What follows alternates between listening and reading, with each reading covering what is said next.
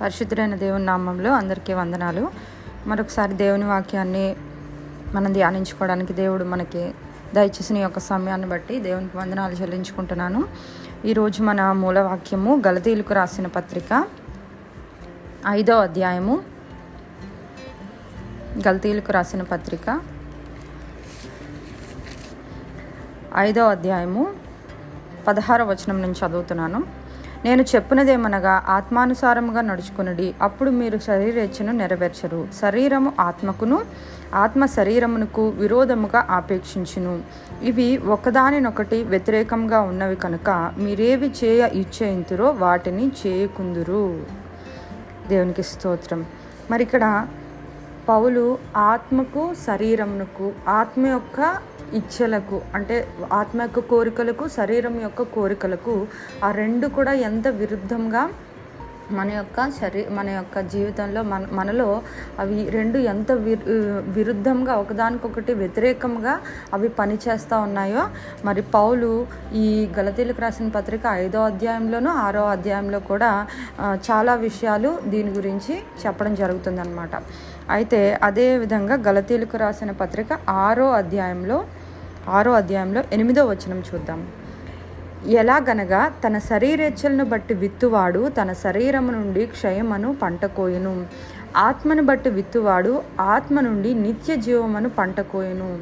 చూసారా, ఇది మొట్టమొదటిగా శరీరేచ్ఛలు లేకపోతే ఆత్మ యొక్క ఇచ్ఛ, ఈ రెండిట్ల వలన ఎలాగ మన జీవితంలో విరుద్ధంగా ఏ విధంగా పనిచేస్తున్నాయని చెప్పడం జరిగింది.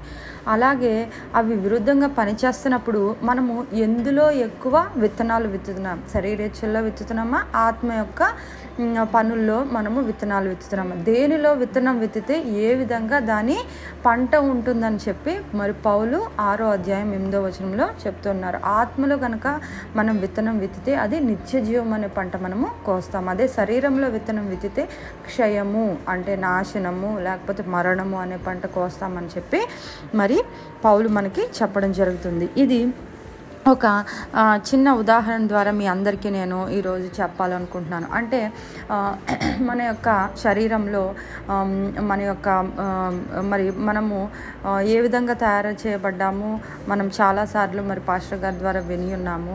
మరి శరీరము, ప్రాణము, ఆత్మ అనే 3 భాగాలుగా మనము తయారు చేయబడ్డాము. అయితే మరి ఎప్పుడైతే మనము తిరిగి జన్మించి ఉన్నామో అప్పటి వరకు చనిపోయిన స్థితిలో ఉన్న ఆత్మ మరి తిరిగి జీవింపబడుతుంది.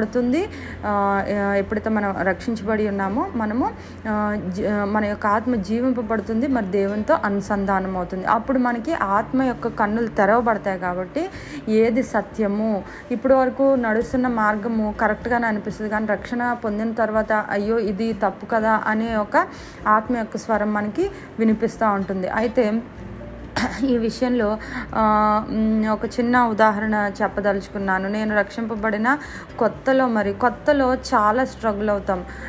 మనం అప్పటి వరకు చేస్తున్న పని సడన్గా మానేయాల్సి వస్తుంది, కానీ మనము మానలేకపోతాం అన్నమాట. మన శరీరము ఒప్పుకోదు దానికి. అదేంటి ఇప్పటి వరకు చేసావు, ఎక్కడ ఇబ్బంది జరగలేదు, ఇప్పుడు మానేస్తానంటావేంటి అని శరీరం ప్రొటెస్ట్ చేస్తూ ఉంటుంది. అప్పుడు ఒక సహోదరు నాకు ఒక ఉదాహరణ చెప్పిందనమాట. కొత్తగా రక్షింపబడిన స్టార్టింగ్లో ఏంటంటే మన లోపల ఏముంటాయంటే ఒక తెల్ల పిల్లి, ఒక నల్ల పిల్లి, 2 మనలో జీవిస్తూ ఉంటాయి అన్నమాట. ఎక్కడుంటాయి? బయట అక్కడ ఉండవు, మనలోనే ఉంటాయి. మనము అవి 2 ఏంటంటే ఎప్పుడు తగులాడుతూనే ఉంటాయి, ఎప్పుడు దెబ్బలాడుతూనే ఉంటాయి అన్నమాట. ఎప్పుడు కొట్టుకుంటా ఒకదాన్నొకటి ఓడించడానికి ప్రయత్నిస్తూ ఉంటాయి అన్నమాట. కానీ మనము దేనిని ఎక్కువ పోషించినట్లయితే, మనం తెల్లపిల్లిని బాగా పోషించామనుకోండి అది బలంగా ఉంటుంది కాబట్టి నల్లపిల్లిని ఓవర్టేక్ చేస్తుంది. లేదు నల్లపిల్లిని బాగా పోషించామనుకోండి, మన ఇంట్లోనే ఉన్నాయి 2 అనుకోండి, నల్లపిల్లికి బాగా ఫుడ్ పెట్టాం, బాగా పోషించామనుకోండి, అదేం చేస్తుంది? తెల్లపిల్లిని ఓవర్టేక్ చేస్తుంది అనమాట. ఇది మన యొక్క జీవితంలో జరిగే సత్యం అండి. ఇది రోజు జరిగే పద్ధతి. మనం ఏ రోజు దీని నుంచి తప్పించుకొని వెళ్ళలేము. ఈ యొక్క శరీర కార్యములు, ఆత్మకార్యములు రోజు మనలో జరుగుతూ ఉంటాయి. మన ప్రతి పరిస్థితుల్లో కూడా మనకి ఒక చాయిస్ లేకపోతే ఒక మనము ఎన్నుకోవాల్సి వస్తుంది. ఏంటి, మనము ఆ యొక్క నూతన స్వభావంతో మనము మాట్లాడాలా, లేకపోతే మన పాత స్వభావంతో మనము మాట్లాడాలా అని చెప్పి ప్రతిరోజు ప్రతి సిచ్యువేషన్లో మరి మనకి ఆ యొక్క ఎన్నిక అనేది చేసుకోవాల్సిన ఇది వస్తుందన్నమాట. అయితే మనం కనుక దీని గురించి మనం చదివినట్లయితే ఎఫెసీయులకు రాసిన పత్రిక 4వ అధ్యాయం ఒకసారి తీసుకుందాము. ఎఫెసీయులకు రాసిన పత్రిక 4వ అధ్యాయం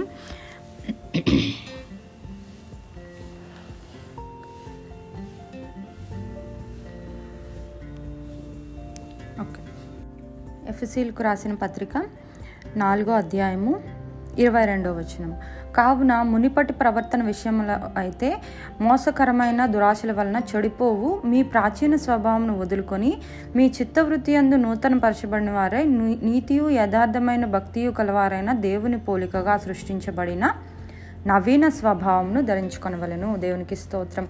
మరి ఇక్కడ అదే విషయం మరలా చెప్తున్నారు. ఏంటంటే ప్రాచీన స్వభావము, నూతన స్వభావము, ప్రాచీన పురుషుడు, నూతన పురుషుడు. ప్రాచీనమైన ఆ యొక్క స్వభావము మనము ఎప్పుడైతే తిరిగి రక్షించబడి ఉన్నామో మరి మన ప్రాచీన స్వభావం ఏమైపోయిందండి, మృతం అయిపోయింది అనమాట. దాన్ని మనం ఏం చేసాము, దాన్ని మనము పాతి పెట్టేసాము. పాతి పెట్టి వేయబడింది, కానీ అది ఏమవుతుందంటే ఒక్కొక్కసారి ఆ యొక్క ప్రాచీన పురుషుడు ఏం చేస్తాడంటే మరలా లెగిసి వస్తూ ఉంటాడనమాట. లాజరు ఏ విధంగా అయితే మృతుల్లోంచి లేపబడి ఉన్నాడో ఆ విధంగా ప్రాచీన స్వభావము తిరిగి లెగుస్తుంది. లెగిచినప్పుడు మనం ఏం చేయాలంటే మనం డిసైడ్ చేసుకోవాలి, లేదు ఈ ప్రాచీన యొక్క స్వభావంలోనికి నేను వెళ్ళను, లేకపోతే దాని మాట నేను అంగీకరించను. నూతన స్వభావము, నాకు దేవుడు ఏదైతే నూతనమైన స్వభావం ఇచ్చాడో ఆ యొక్క స్వభావం నేను కలిగి ఉంటానని చెప్పి మనము ఎన్నిక చేసుకోవాల్సిన వారమే ఉన్నాం. అయితే మనము ఈ యొక్క శరీర నియమములు చూసినట్లయితే శరీర నియమం అనేది శరీరంలో మనం చేసే పనులు అనేవి అంటే చాలా కంఫర్టబుల్గా ఉంటాయి, చాలా సులువుగా మనము చేయగలుగుతాం అనమాట. లేదు, శరీరము కాదు, ఆత్మ నియమము, ఆత్మ యొక్క కార్యములు చేయాలంటే మనం కొంచెం అడ్జస్ట్ అవ్వాల్సి ఉంటుంది, కొన్ని విషయాల్లో కష్టపడాల్సి ఉంటుంది, ఇరుకు మార్గం ద్వారా మనము ప్రయాణించవలసి ఉంటుంది.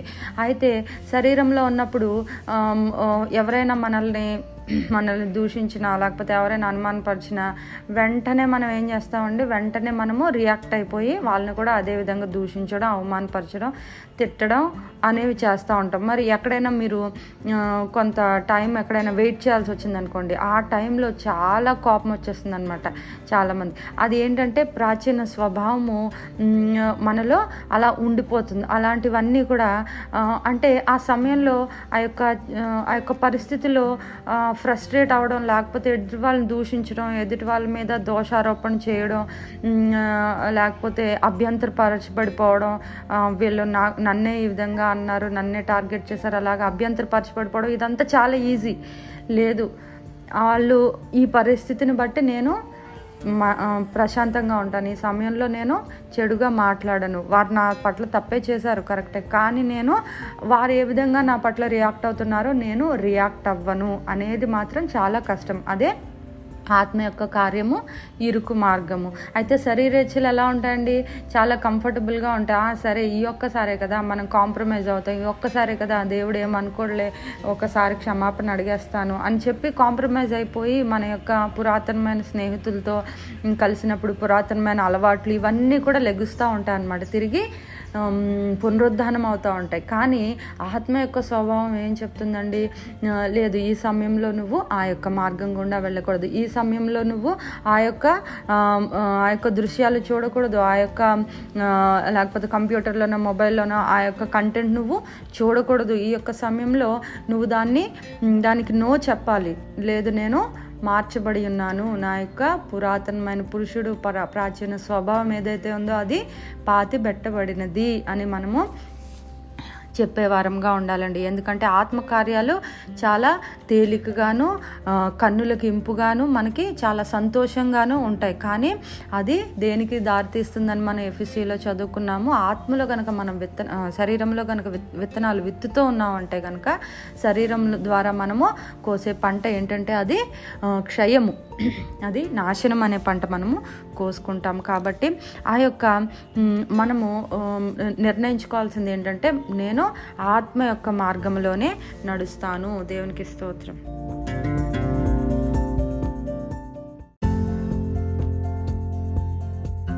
హల్లెలూయా. ఆ యొక్క శరీరము ఏ విధంగా ఉన్నదంటే ఒక నియంత మాదిరిగా అది ప్రవర్తిస్తూ ఉంటుందండి. శరీరము అనేది అంటే నాకు కావలసిందే చెయ్యాలి, ఈ సమయంలో నువ్వు ఆ యొక్క ప్రదేశానికి వెళ్ళాలి, ఈ యొక్క మాట మాట్లాడాలి, లేకపోతే ఈ పని చెయ్యాలి, వారిని నువ్వు ద్వేషించాలి, వారిని నువ్వు అవమానపరచాలి, లేకపోతే ఈ సమయంలో నువ్వు చాలాసేపు నిద్రపోవాలి, నువ్వు ఆ ప్రార్థనకు వెళ్ళడానికి వీల్లేదు, ఎందుకు బయట ఇంత వర్షం వస్తుంది. ఇలాగా శరీరం ఏం చెప్తుందంటే నియంతలాగా ఆదేశాలు ఇస్తూ పోతుందన్నమాట మనకి. అయితే మనము ఎంతసేపు అయితే దాన్ని ఆ యొక్క సింహాసనంలో కూర్చోబెట్టామో అంతసేపు మనం ఏం చేస్తామంటే ఆ యొక్క ఆర్డర్ని పూర్తిగా ఫాలో చేస్తూ ఉంటాం.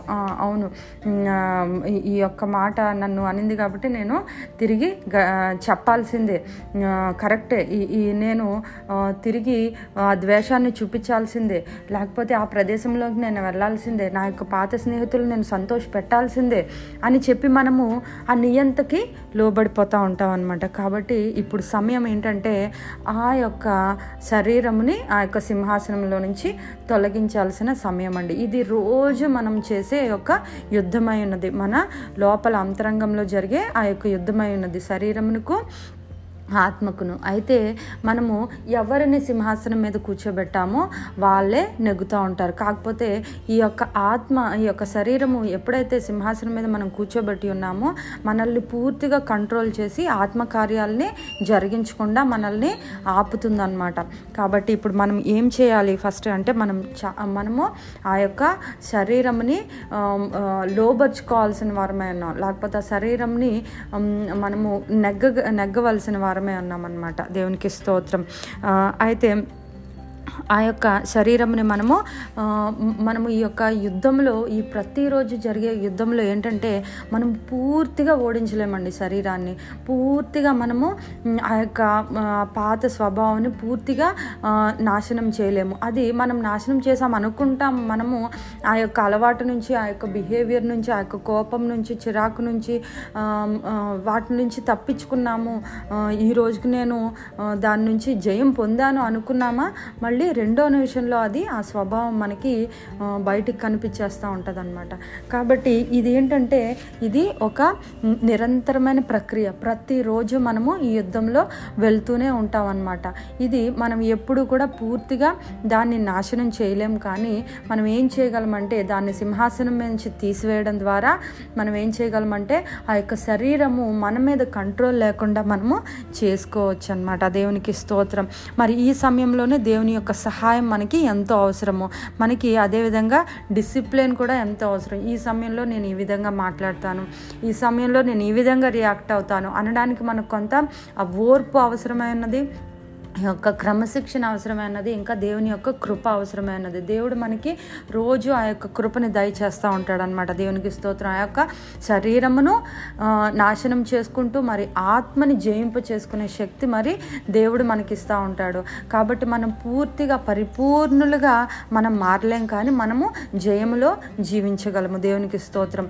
మనము ఏం చేస్తున్నామండి, రోజు ఆ యొక్క శరీరాన్ని, ఆ యొక్క ఓల్డ్ మ్యాన్ని, ఆ యొక్క పాత స్వభావం సిలువకు కొట్టేసి మనము దాన్ని అక్కడ మరణంలో పాతి పెట్టేసి మనము నూతన స్వభావం ధరించుకొని మనం ప్రయాణం చేస్తున్నప్పుడు ఏం జరుగుతుందంటే, ఒక 5-6 సంవత్సరాల క్రితం మీకు ఏ విషయం అయితే చిరాకు తెప్పించేదో, ఏ విషయం అయితే కోపం తెప్పించేదో, మరి ఈ సమయంలో మీకు ఆ విషయంలో కోపం రాదు, ఆ విషయంలో బాధ కలగదు, ఆ విషయంలో మీరు ఇంకా ఓర్పు కలిగి ఉంటారు. దేవునికి స్తోత్రం.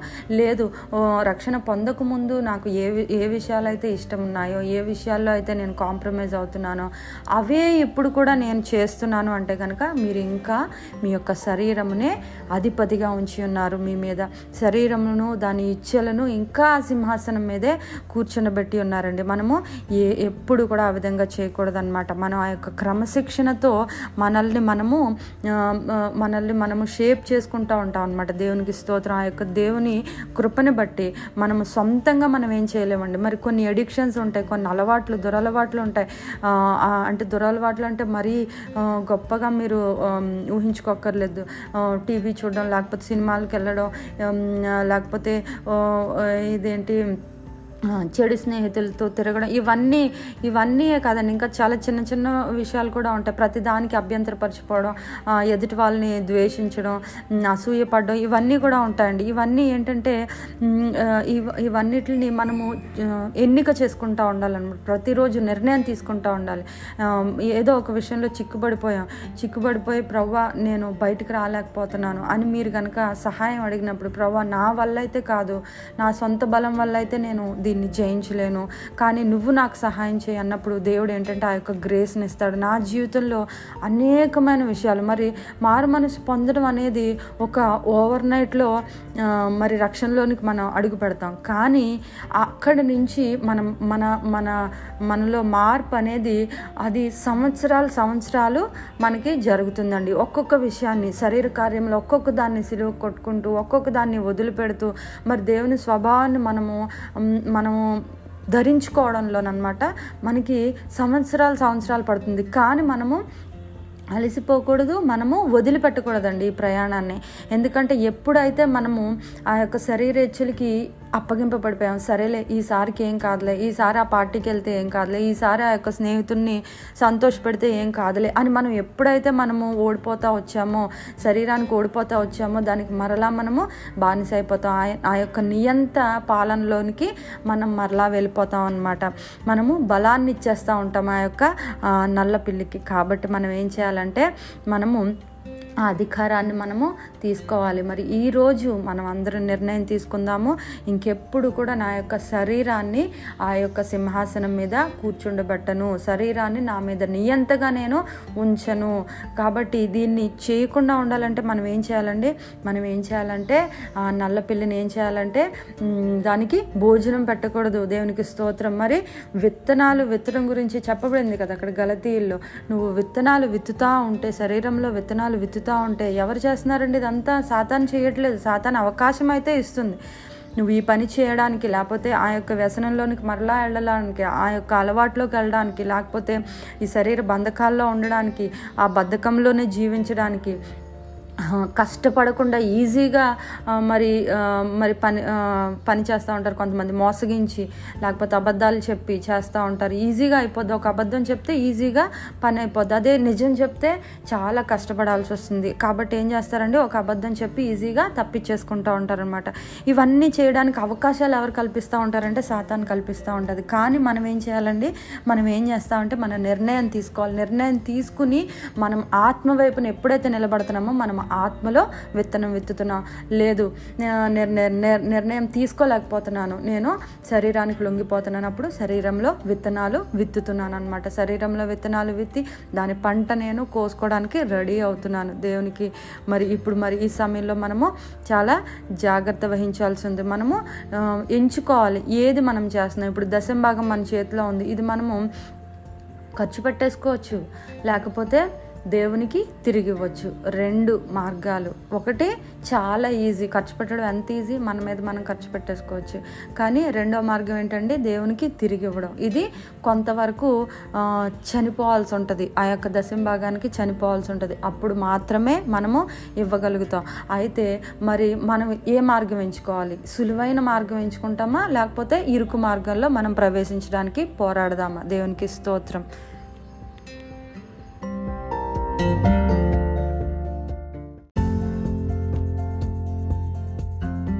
దేవునికి స్తోత్రం. మరి ఈ యొక్క విషయం గురించి మరొక వాక్యం మనం చదువుకుందామండి. మరి యొక్క పాత స్వభావానికి, పాత అలవాట్లకి, మరి దశంభాగానికి ఏ విధంగా మన మనసు, లేకపోతే మనం ఆ యొక్క పార్టీకి మనం చనిపోవాల్సి ఉన్నదని నేను చెప్తున్నాను కదా. మరి పౌలు ఏమి చెప్తున్నాడో ఒకసారి చూద్దామండి. 1 కొరింథీయులు 15వ అధ్యాయం 31వ వచనంలో ఆయన ఏం రాస్తున్నాడంటే, మన ప్రభువైన యేసు సహోదరులారా, మన ప్రభువైన క్రీస్తు యేసునందు మిమ్మల్ని గూర్చిన నాకు కలిగి ఉన్న అతిశయము తోడు నేను దినదినము చనిపోచున్నాను అని చెప్పుదును. దేవునికి స్తోత్రం. ఆయన ఏం చేస్తున్నాడంటే దినదినము చనిపోతున్నాడంట. మనం కూడా ఏంటంటే ఆ పాత స్వభావానికి దినదినము చనిపోయిన వారంగా ఉండవలసి ఉన్నది. దేవునికి స్తోత్రం. మనము ఆ యొక్క పాత స్వభావము చెప్పాను కదా, అది రిజరెక్ట్ అవుతుంది అనమాట, పునరుద్ధానం చెందుతూ ఉంటుంది. అది చెందినప్పుడు మనం కానీ దానికి లోబడినట్లయితే అది మరలా మనలో జీవించడం మొదలు పెడుతుంది. కానీ మనము ఉదయాన్నే లేవగానే ఆ యొక్క డెసిషన్ తీసుకోవాలి. ఏంటంటే నా యొక్క పాత స్వభావం మరణించినది, నేను ఆ యొక్క పాత స్వభావానికి మరణించిన వాని వలె ఉన్నాను. ఇప్పుడు నేను ధరించుకున్నది క్రీస్తుని నేను ధరించుకున్నాను. నాలో నివసిస్తుంది, మరి గలతీయులకు రాసిన పత్రికలో ఉన్నట్టుగా నాలో నివసిస్తుంది ఆ క్రీస్తే కానీ నేను మాత్రము కాదు. నా యొక్క పాత స్వభావం ఎప్పుడో చనిపోయింది. దేవునికి స్తోత్రం. ఇటువంటి నిర్ణయము మనము ప్రతిరోజు మనము తీసుకొనవలసిన వారంగా ఉన్నామన్నమాట. మరి ఇప్పుడు మీరు రక్షణ పొందక ముందు, లేకపోతే ఒక 5-10 సంవత్సరాల క్రితము ఒక పరిస్థితి మీ ఎదుట ఉన్నప్పుడు, లేకపోతే ఎవరైనా మిమ్మల్ని దూషించారు, అప్పుడు మీరు ఏ విధంగా సమాధానం చెప్పేవారు? ఇప్పుడు కూడా మరి దేవునితో నడుస్తూ ఉన్నప్పుడు కూడా, మరి సంఘానికి అటెండ్ అవుతూ, మరి ప్రేయర్ మీటింగ్స్కి వెళ్తూ, దేవుణ్ణి ఆరాధిస్తూ, వాక్యం చదువుతూ కూడా మీరు అదే విధంగా రెస్పాండ్ అవుతున్నారంటే కనుక మీరు ఇంకా శరీరానికి లోబడి ఉన్నట్టుగా అర్థం అన్నమాట. అది మీరు గమనించుకోవచ్చు. మన యొక్క ప్రవర్తన ఏ విధంగా మారింది. ఈ గత కొద్ది సంవత్సరాలుగా నేను అప్పుడు ఎలా ఉన్నానో సేమ్ అదే విధంగా నేను రియాక్ట్ అవుతున్నానా? ఈ యొక్క పరిస్థితిలో చిక్కుకుపోయినప్పుడు అదే విధంగా నేను కోపడుతున్నానా? అదే విధంగా అసహనంగా ఉంటున్నానా అని మనల్ని మనం ప్రశ్నించుకుంటే మనము శరీరానిక లేకపోతే ఆత్మక మనము ప్రాధాన్యత ఇస్తున్నామనేది మనకి అర్థమవుతుంది. అయితే మనము ఈ యొక్క బ్యాటిల్, ఈ యొక్క యుద్ధం అనేది మనలో ప్రతిరోజు ప్రతి విషయంలోనూ ఆ యొక్క యుద్ధం జరుగుతూనే ఉంటుంది. కాబట్టి మనము గెలిచే వారంగా ఎప్పుడూ ఉండడానికి మనం ప్రయాసపడాలి. మరి ఈ పాత విషయాల గురించి మరి దేవుని వాక్యం మరలా 2 కొరింథీయులు 5:17లో మరి చాలా గొప్ప వాక్యం అండి ఇది, మనకందరికీ తెలిసింది. కాగా ఎవడైనను క్రీస్తునందున్న ఎడల వాడు నూతన సృష్టి, పాతవి గతించెను, ఇదిగో సమస్తమును మరి కొత్త వాయును. దేవునికి స్తోత్రం. మరి పాతవి గతించినని దేవుని వాక్యం చెప్తుంది. మనము నూతన సృష్టిగా మనము సృష్టించబడ్డాము. అది మనము పూర్తిగా తెలుసుకోవలసి ఉన్నది. పాతవన్నీ కూడా మనలో గతించిపోయినాయి. కాబట్టి మనం ఇంకెప్పుడు కూడా ఆ యొక్క పాత స్వభావానికి, పాత మనుష్యునికి మనము ఫీడ్ చేయకూడదు అనమాట. మనం ఫీడ్ చేయకూడదు, మనం విత్తనాలు విత్తకూడదు. విత్తనాలు విత్తేది ఎవరండి? సాతాను కాదు. అక్కడ మనమే విత్తనాలు విత్తుతున్నాము. విత్తనాలు విత్తకూడదు, మనం ఫీడ్ చేయకూడదు. దాన్ని ఎంత ఎంటర్టైన్ చేసామో పాత స్వభావాన్ని, అంతగా మన మీద అది అధికారం కలిగి ఉంటుంది. కాబట్టి మనము ఇంకెప్పుడు కూడా మనం డిసైడ్ చేసుకుందాం, మన యొక్క సింహాసనం మీద శరీరాన్ని మనం కూర్చుండబెట్టొద్దు. అది ఎంత గొప్ప నియంత అయినా మరి దేవుని యొక్క కృపతో మనము శరీరేచ్ఛల్ని జయించడానికి నిర్ణయించుకుందాం. దేవునికి స్తోత్రం. అయితే మరి ఒక గొప్ప ఉదాహరణ నేను బైబిల్లో చెప్పి ముగించదలుచుకున్నాను. ఆదికాండం 32వ వచనంలో యాకోబు గురించి ఉంటుందండి. యాకోబు, ఏసావు, మనకి యొక్క కథ మరి ఆదికాండంలో ఉంటుంది. మరి తెలియనట్లయితే కనుక ఒకసారి చదవండి. అది 32వ అధ్యాయంలో మరి యాకోబు యొక్క ట్రాన్స్ఫర్మేషన్ గురించి ఉంటుంది. ఏంటంటే యాకోబు ఎటువంటి మనుషుడు? అతను పుట్టిన దగ్గర నుంచి మోసగాడైన మనుషుడు. ప్రతి విషయంలో యాకోబు మోసం చేస్తూనే వచ్చాడు. తన యొక్క సొంత అన్నని కూడా అతను మోసం చేసి ఆ యొక్క ప్రథమ ఆశీర్వాదాన్ని దొంగిలించాడు. అదేవిధంగా ఏసావు ఎటువంటి వాడండి? అతను శరీరేచ్ఛల కోసం, ఆకలి కోసం తన బర్త్ రైట్ని, ప్రథమ హక్కునే అతను పోగొట్టుకున్నటువంటి వ్యక్తి. శరీరానికి బాగా ప్రాధాన్యత ఇచ్చినటువంటి వ్యక్తి ఏసావు. అయితే మోసగాడు, కుటిలమైన ప్రవర్తన కలిగిన వాడని యాకోబు మరి దేవుని చేత పట్టబడినప్పుడు ఆ యొక్క రాత్రి జరిగిన పెనుగులాటలో అతను ఏం చేస్తాడండి? మరి దేవుడు ఏం చేస్తాడు? యాకోబుని ఇశ్రాయేలుగా, అంటే మోసగాడైన వ్యక్తిని దేవునికి ఇష్టడైన వ్యక్తిగా మార్చేస్తాడు. దేవునికి స్తోత్రం. మరి ఈ మోసగాడు, దేవునికి ఇష్టడైన వ్యక్తి మరి ఒక్క మనిషిలోనే జీవిస్తూ ఉన్నారు. కానీ దేవుని కృపను బట్టి యాకోబు దేవునికి ఇష్టడైన వ్యక్తిగా మారి తన యొక్క పాత స్వభావాన్ని ప్రతి దినము ఆ పాత స్వభావాన్ని వదిలిపెట్టి మరి ప్రతి దినము ఆ యొక్క దేవునికి ఇష్టడైన వానిగా రూపాంతరం చెందుతూ వచ్చినప్పుడు మరి దేవుని యొక్క గొప్ప ప్రణాళిక మరి మనం ఆ యొక్క వంశావళిలో చూసుకున్నట్లయితే అబ్రహాము, ఇస్సాకు, యాకోబు మరి మనం సంతానాన్ని మనము ఆ యొక్క వంశావళి ఆ విధంగా మనం చదువుతాం. ఏసావు ఎక్కడ కూడా మనకి కనిపించడు. శరీరేచ్ఛలకు ప్రాధాన్యత ఇచ్చిన వ్యక్తి మనకి ఎక్కడ కనిపించడు. మరి అదేవిధంగా ఆ యొక్క గొప్ప ప్రణాళిక, దేవుని ప్రణాళిక మరి ఇశ్రాయేలు ద్వారా దేవుడు నెరవేర్చుకోవడం జరిగింది. కాబట్టి మనలో కూడా ఆ యొక్క పాత స్వభావము, నూతనమైన స్వభావము రెండు కూడా ఉంటాయండి. రెండు కూడా నివసిస్తూనే ఉంటాయి. ఎంత గొప్ప దైవజనుడైనా, ఎన్ని సంవత్సరాలు దేవుణ్ణి వెంట నడిచిన వాడైనా, ఎన్ని గొప్ప దర్శనాలు చూసిన వ్యక్తి అయినా, మరి ఎంత రాత్రంతయు ప్రార్థన చేసిన వ్యక్తి అయినా ప్రతి ఒక్కరికి కూడా ఆ పాత స్వభావం వారిలో ఉంటుంది. కాకపోతే మనము ఆ పాత స్వభావము మనకి ముందుకి వచ్చినప్పుడు, ఒక పరిస్థితిలో ఆ పాత స్వభావం పైకి వస్తున్నప్పుడు మనము దాన్ని ఏం చేయాలండి? లేదు, నువ్వు చనిపోయావు, ఇంకా నేను నిన్ను పాతి పెట్టబడ్డావు, కాబట్టి నీవు చెప్పినట్టుగా వినను, నేను దేవుని ఆత్మ ప్రకారం నడుచుకుంటానని ఆ యొక్క డెసిషన్ అందరూ కూడా, మరి దైవజనులేంటి, విశ్వాసులేంటి, ఇప్పుడు కొత్తగా రక్షించబడిన వారేంటి, ప్రతి ఒక్కరు కూడా ఆ యొక్క డెసిషన్ ప్రతిరోజు ప్రతి పరిస్థితిలోనూ తీసుకొనవలసిన వారమే ఉన్నాం. దేవునికి స్తోత్రం. కాబట్టి మనము ఆ యొక్క పరిస్థితిలో మరి మనము ఏ విధంగా రెస్పాండ్ అవుతున్నాము, మనం ప్రతిరోజు లెగిసిన దగ్గర నుంచి అనేక మంది మనుషుల్ని మనము మీట్ అవుతాము, ఎంతోమందితో ఇంటరాక్ట్ అవుతాము, కొత్త వారితో ఉంటాము, లేకపోతే మన కుటుంబ సభ్యులతో మనం మాట్లాడుతూ ఉంటాము. మనం ఏ విధంగా మాట్లాడుతున్నాము, ఎటువంటి పనులు చేస్తున్నాము, ఏ విధమైన ఆలోచనలు ఆలోచిస్తున్నాము, ఎక్కడికి వెళ్తున్నాము, ఏవి మనము చూస్తున్నాము, ఇవన్నీ కూడా మనము ఎంతగానో జాగ్రత్త పడవలసిన వారమై ఉన్నాము. అది మీరు అంటే ఇంత కష్టమా నేను జీవించడం అని మీరు అనుకున్నట్లయితే నేను చెప్పేది ఏంటంటే, దేవుని కృపను బట్టి మనకి స్టార్టింగ్లో మనము అభ్యాసం చేయవలసి ఉంటుంది ఆ యొక్క పాత స్వభావాన్ని చంపడానికి, పాత స్వభావాన్ని కప్పిపెట్టడానికి. కానీ తర్వాత ఏమవుతుందంటే ఆ యొక్క పాత స్వభావం యొక్క కంట్రోల్ అనేది మన మీద తగ్గిపోతూ ఉంటుంది అన్నమాట. దేవుని కృపను బట్టి మనము దాన్ని నెమ్మదిగా జయిస్తూ ఉన్నప్పుడు అది మనల్ని కంట్రోల్ చేయడం అనేది తగ్గిపోతూ ఉంటుంది దేవుని కృపను బట్టి. కాబట్టి మనం అందరం కూడా దీన్ని వదిలిపెట్టకుండా ప్రతి దినము ఈ యొక్క నిర్ణయం తీసుకుందామండి. అవును, నేను నా పాత స్వభావాన్ని ఈరోజు ఆ యొక్క పాత స్వభావాన్ని నేను పాతి పెట్టి నేను క్రీస్తుని ధరించుకుని నేను ఇంటి నుంచి బయటకు వెళ్తున్నాను. కాబట్టి నేను చేసే ప్రతి పని ఆయన్ని పోలి ఉంటుంది. దేవునికి స్తోత్రం. మరి పౌలు చెప్పినట్లుగా నేను ప్రతి దినము చనిపోచున్నాను. దేనికంటే పాత స్వభావానికి చనిపోతున్నాను, క్రీస్తు యొక్క స్వభావాన్ని నేను ధరించుకుంటున్నాను. నేను నూతన సృష్టి. మరి ఇదివరకు నేను ఏ విధంగా అయితే మాట్లాడాను, ఇదివరకు ఏ విధంగా అయితే ఆలోచించాను, ఇదివరకు ఏ విధంగా అయితే సమాధానం చెప్పానో ఆ విధంగా నేను చెయ్యను.